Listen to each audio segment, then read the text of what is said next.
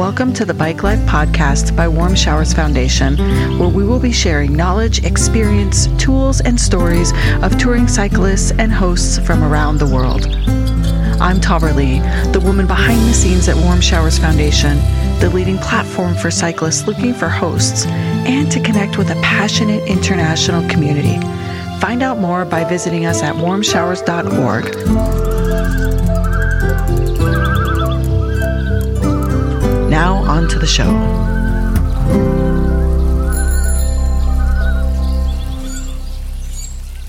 All right, friends. Today we are going to dive into the Munda Biddi Trail in Western Australia. This beautiful world-class off-road cycling experience is a range in the southern forests that really runs through eucalyptus bushlands and has granite outcrops and unique wetlands. And we are so fortunate to have with us today Rhonda, who's going to walk us through everything about the Munda Biddi Trail, what we need to know, what your experience with the trail is, and how she has gotten involved in the trail. And Rhonda is actually a Canadian living in Western Australia. She has a science background, although her and her husband together actually created the app for the Munda Biddi Trail and work very closely with the Munda Biddi Trail Foundation. And so Rhonda, we are so excited to have you here. Lovely to be here. Thanks. There's so much to start with, and I think that painting the geographical picture, I touched on a little bit of it, but I would like you to please dive into like a description of what it is that we're talking about. What is the Munda Biddi Trail, and what does that word mean in local language? Okay. Well, the Munda Biddi is short for is the path through the forest in the local Aboriginal language, and it's currently a 1,067 kilometer long off-road bikepacking trail. It goes from the hills to the east of Perth and heads south to the town of Albany on the south coast. It mostly goes through forest, beautiful forest, and there also traverses some farmland, coastal dunes as well, so you get a little bit of that beautiful south coast exposure. And the forest of the Southwest is absolutely gorgeous. It has the third tallest cherry tree in the world, the third tallest tree in the world, which is the cherry tree. And they're absolutely stunning. They're just found nowhere else. And it's also a biodiversity hotspot. And when I say that, it means that there's something to the effect of, say, 6,000 plants that are found there and nowhere else in the world. And I'm an orchid fan. And there's about 650 native orchids that grow in the Southwest region as well. So they're always really fun to spot and to see. Beautiful. Yeah. So did this trail naturally get developed over time as people were traveling the trail, or was it formally created? It was formally created. There was a grant, I believe, that started it off, and it connects on old rail trails. There's a lot of old rail trails from timber cutting days that form part of that, and then they connected through the rest of it to make a continuous trail. And the great thing about it is they're always improving it. So there was one section that my husband had ridden the previous year, which was quite a straight down, gravelly, loose section, quite steep. But when we went and rode it, they had done a whole pile of work on it to make it into these beautiful switchbacks. So the riding was really lovely and smooth and a lot easier. So these are the sorts of things that the Munda Biddi Trail Foundation is responsible for. And so they're a not-for-profit that manage the trail. They have an army of volunteers as well that get out there and help to keep the trail clear from growing over with bushes. And yeah, it's a wonderful thing. It's just really great thing to do. It sounds absolutely spectacular. The sheer quantity of orchids alone that you're referring to blows my mind. 600 different types of orchids, and seeing them grow wild, right? Where I am located, we don't get to see orchids grow wild. We see them in containers. Yeah, that's right. That's right. Yeah, there's a big community here of orchid lovers. Yeah, beautiful. So tell me a little bit about your experience with warm showers, I mean, are you close to the trail? So do you host warm showers, cyclists that are coming, and are they all there for the trail, or is that just one part of a connection of trails in Australia, specifically in Western Australia?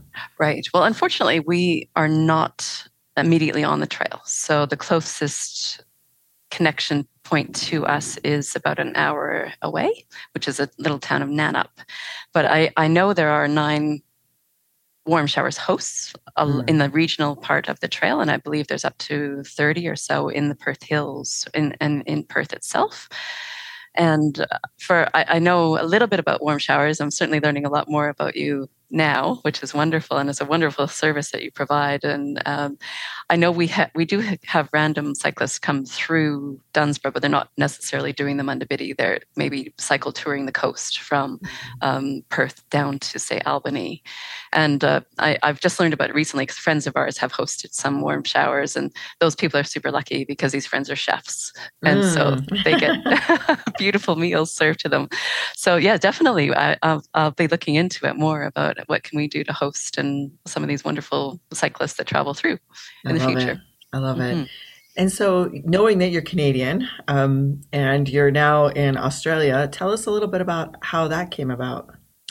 My husband is Australian and he lived in Canada for a number of years. We met in Vancouver and lived there for a number of years. And then we thought we wanted to do something different. We wanted to move somewhere with a little bit better weather. So we up and moved to a small town south of Perth, about 3 hours south of Perth.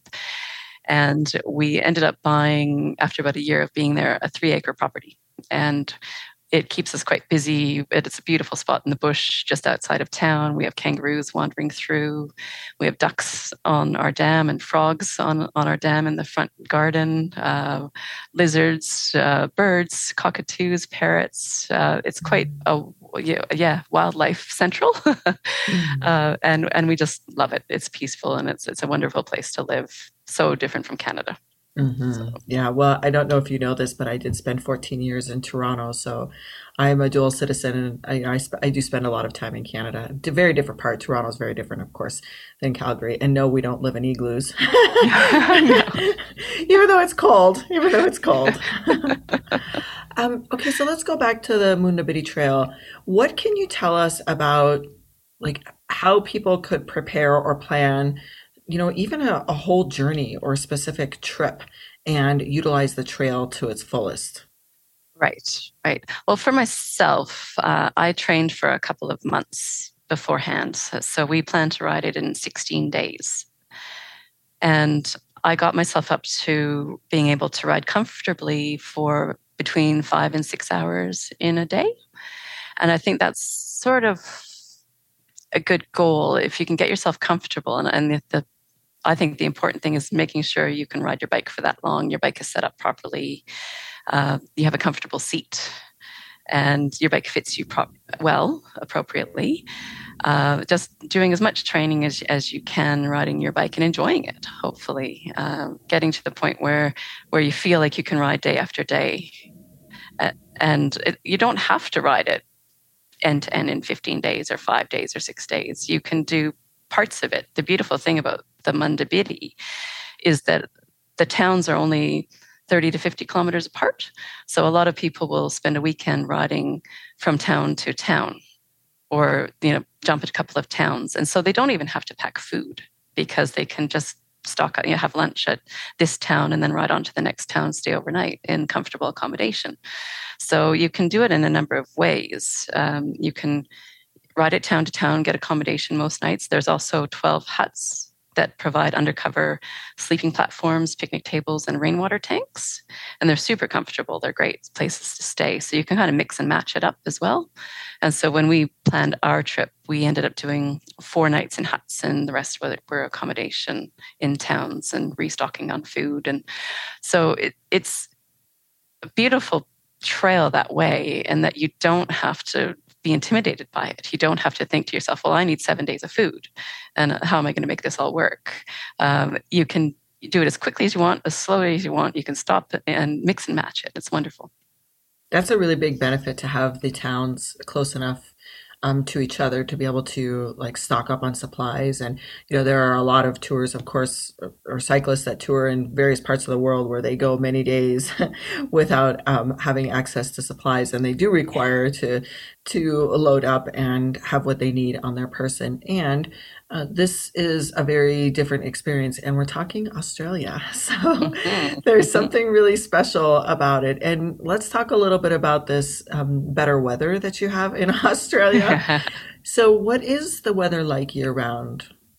Well, in terms of riding the Munda Biddi, the best time is spring, in my opinion, because you have those wildflowers and the water tanks are all full of fresh water and at the huts, and it's just a beautiful time of year. So when I rode it in October, and we did get a lot of rain, and you can certainly ride this trail in the rain. It doesn't turn to mud or anything of that sort. You just kind of get quite wet when you ride, but it's temperature-wise, say highs of 20 degrees Celsius in winter are common, lows of 8 in winter. In the summertime, it's not recommended to ride because it's too hot and dusty, and Perth can be 42 degrees in summertime in the Perth Hills. It's just a little bit too hot to ride. So best times really are the September, October, November, and then again possibly like April, May, June before the winter really hits. And are you reversed? I mean, is September and October actually fall in spring. Australia? That's spring. Okay, just to clarify, right? In North America, we consider fall is September and October, and spring is the March, April, May. So yes, you're reversed. Yeah, exactly. It took me a while to get sorted. You're still kind of in winter. You're getting ready for spring. Yes. Yeah. Exactly. Yeah. Beautiful. Yeah, it's a very strange experience having Christmas on the beach. Yeah. I'm sure after coming from Calgary, because that's a cold time in December. Today's episode is brought to you by BikeFlights.com, the leading bicycle shipping service and bike box supplier for cyclists. You'll enjoy low costs, excellent service, and on-time delivery with every shipment. And you get preferred handling for your high-value bikes, wheels, and gear. As a brand built around a love for impact, and every Bike Flights shipment is carbon neutral. Join the nearly 1 million cyclists who have used Bike Flights to ship their bikes, wheels, and gear with confidence since 2009, and see how easy it is to book, manage, and track all of your shipments. Visit bikeflights.com/warm showers today for more information and to book your shipment. Now back to the show. And you've been in Australia since 2008? Yes. Yeah. And have you ridden other parts of Australia? I have. I had the opportunity to go ride the Mawson Trail, which is in South Australia. So that runs from Adelaide to north to the Flinders Ranges, and it's a completely different experience to the Munda Biddi Trail, different scenery, different type of riding. For the Munda Biddi, I generally would recommend riding it on a hardtail mountain bike or a mountain bike with the fatter tires, because there is a bit of single track and it can be a little bit rough and a little bit sort of mountain bikey, if you will. Whereas the Mawson Trail, I rode it on a gravel bike. So it was much easier terrain to ride and much firmer generally, and it was easier to do. So yes, I got to try out my new gravel bike, which was a good experience too. That sounds amazing. Mm-hmm. And so talk to us about the app. How did you develop the app? Like, how did that come about? And you created that before you were really partners with the foundation itself. Is that correct? That's right. Yes. Yeah. When my husband and I first moved to Australia, we were in quite a tourism region, and we had a lot of trouble finding good, cohesive information on the area. And so we came up with the idea. My husband's a software engineer, and so he developed a software platform, which we can build these apps on. And so we did one for the local Margaret River region, and we put in it a lot of the biking trails, hiking trails, things to see and do, all the free content that people travel for to see, the lighthouses, the Bustleton Jetty, all these sorts of things, that put it all in one spot. And it works without using the internet. So everything is on your phone. The maps work all the time on your phone because we're in a fairly remote area. You lose reception a lot. And so online maps just won't work for you. So Paul designed this whole platform to work without needing a mobile signal or internet signal. And from there, we did an app for the Cape to Cape track, which is a local long distance walking trail that runs coast to coast from Dunsborough down to Augusta, 135 kilometer long trail. So we developed that, and people really liked using it. And then we developed the Munda Biddi Trail, and we've developed one for the Mawson Trail as well. So it's a wonderful thing to do. It makes you also get to know the area you're riding so much better when you're writing about it, when you're writing a guidebook effectively for the phone. And we get a lot more out of it that way too. It's great. And so how did you eventually meet the foundation and come to the place where you're doing a lot of work together now? Yes, we contacted the foundation and introduced the app to them, and they were very supportive of it and saw the benefits of this, because I think a lot of people would do more riding if they felt secure that they weren't going to get lost. Mm-hmm. And that's like, for myself, I wouldn't go out and strike out on a trail without something like this, because I'm navigationally challenged. Mm-hmm. And it's a wonderful thing to just be able to look at your phone and say, yep, this is where I am. This is where I need to go. I'm on the trail still, or I get back to the trail this way. Or we're hoping that a lot of people will get out there using our app a bit more and feel confident in doing so, in actually doing the bike packing and riding something like the Munda Biddi. That's a wonderful thing that you did, and how wonderful also to be able to work hand in hand with the foundation, because I believe you are a little more involved with the foundation now as well. Is that correct? Yes, yeah. My husband is, definitely. He works with them. So, and they're not for profit, and then they have this wonderful army of volunteers that help to maintain the trail, and they are promoting a lot of bike packing and trying to get people, like doing workshops on what do you need to bike pack. A lot of people don't know how to set up their bikes, or what type of bike, or what sort of gear can I use to carry my stuff, what sort of bags and things like that. So they're working with local people to promote that sort of knowledge, which is great. Yeah, I'm interested. Do they do any type of tracking on who accesses the trail, local versus where others are coming from? And I only ask because Rails to Trails, who we've had on the show before, they can track in certain ways based upon what maps or systems people are using, or even maybe the app itself that you've created. Is there any tracking methods behind it? We have limited collection. Like, we can look and see how many downloads we have of the app. And sometimes if users want to give us the information, we can see where they're from, if they've chosen in their phone settings to give us that information. Otherwise, we don't collect any other data. But there are some trackers on the trail itself. So when riders go by, it pings a rider numbers, and there are guest books at every hut as well, which they encourage, the visitor books, so you can write in your comments and the weather, and curse the pea gravel and the softness of the sand if that's your when you're riding. So make any sort of comments you want. So that's an entertaining read as well. Yeah, I'm sure. It's very interesting. And I mentioned to you before we started recording that I know that this beautiful slice of the earth that you live in, that you call home, where the Munda Biddi Trail is a very interesting place for a lot of people to visit. And so for those, I would like you to give a message for those that have not been to Australia before and maybe haven't experienced the beauty and the nature of the lands. What message would you have for them to invite them in? Oh, geez, it is such a beautiful part of the world, particularly Western Australia.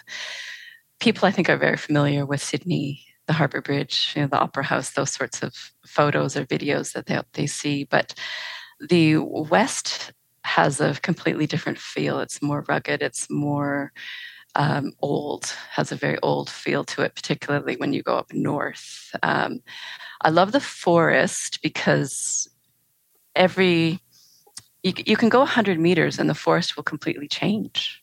The bush will completely change. The vegetation changes because the soil is so poor.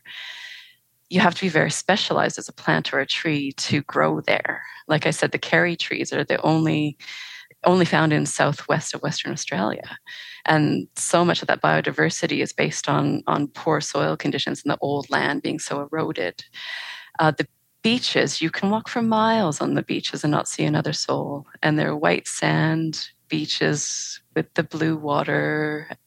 This in the summertime, very calm. It's not crowded. The trail's not crowded. You don't need a reservation. You don't need to reserve any of the huts or any of that. You may want to reserve accommodation or your warm shower hosts, of course, but as you go. But you don't have to worry about that. You don't see hundreds of people every day on the trail. And who you do see, you normally have, you go, oh, what are you doing? Who are you? And you stop and have a nice little chat with them. The people on the trail, all the accommodations and places to stay, it's just a wonderful, they're welcoming, they're friendly, helpful. We had a loose crank set on Paul's mountain bike, and we came across a farmer fixing one of his fences, and Paul said to him, oh, do you happen to have a large set of Allen keys? And the farmer went, no, I don't, but I do up at the shed. So he jumped in his ute, sped off, got a set of Allen keys. It came back, had a nice, lovely chat, made anything else you need kind of thing, and just lovely, lovely fellow. Like that's the hospitality you'll find in Western Australia too. I think people are just lovely and always willing to lend a hand or have a chat. That is a really beautiful share. Thank you. Yeah. Thank you. And so for those of you that are listening, we are going to link the foundation and the app in the show notes and any other details that you might be interested in making your own journey to Western Australia and also checking out the Munda Biddi Trail. And thank you, Rhonda. We really appreciate you taking time to come in and share your passion for the lands, for the trail. Thank you. Thank you very much. It's a pleasure. All right, folks. So if you love this show, make sure you share it. And if there's somebody who you know has always wanted to visit Australia, send them the link to the show and also give us a rating and review because it always helps us reach more listeners. And that's it for now. We will be back. Thank you for joining us, and we hope you enjoyed the show as much as we enjoyed making it. Wherever you are listening, please leave us a rating and a review as it helps us reach more cyclists and hosts around the world. Visit us at warmshowers.org to become a part of our community or on Instagram at warmshowers_org. If you would like to be a guest on the show or submit a question, please make sure to email us at podcast@warmshowers.org.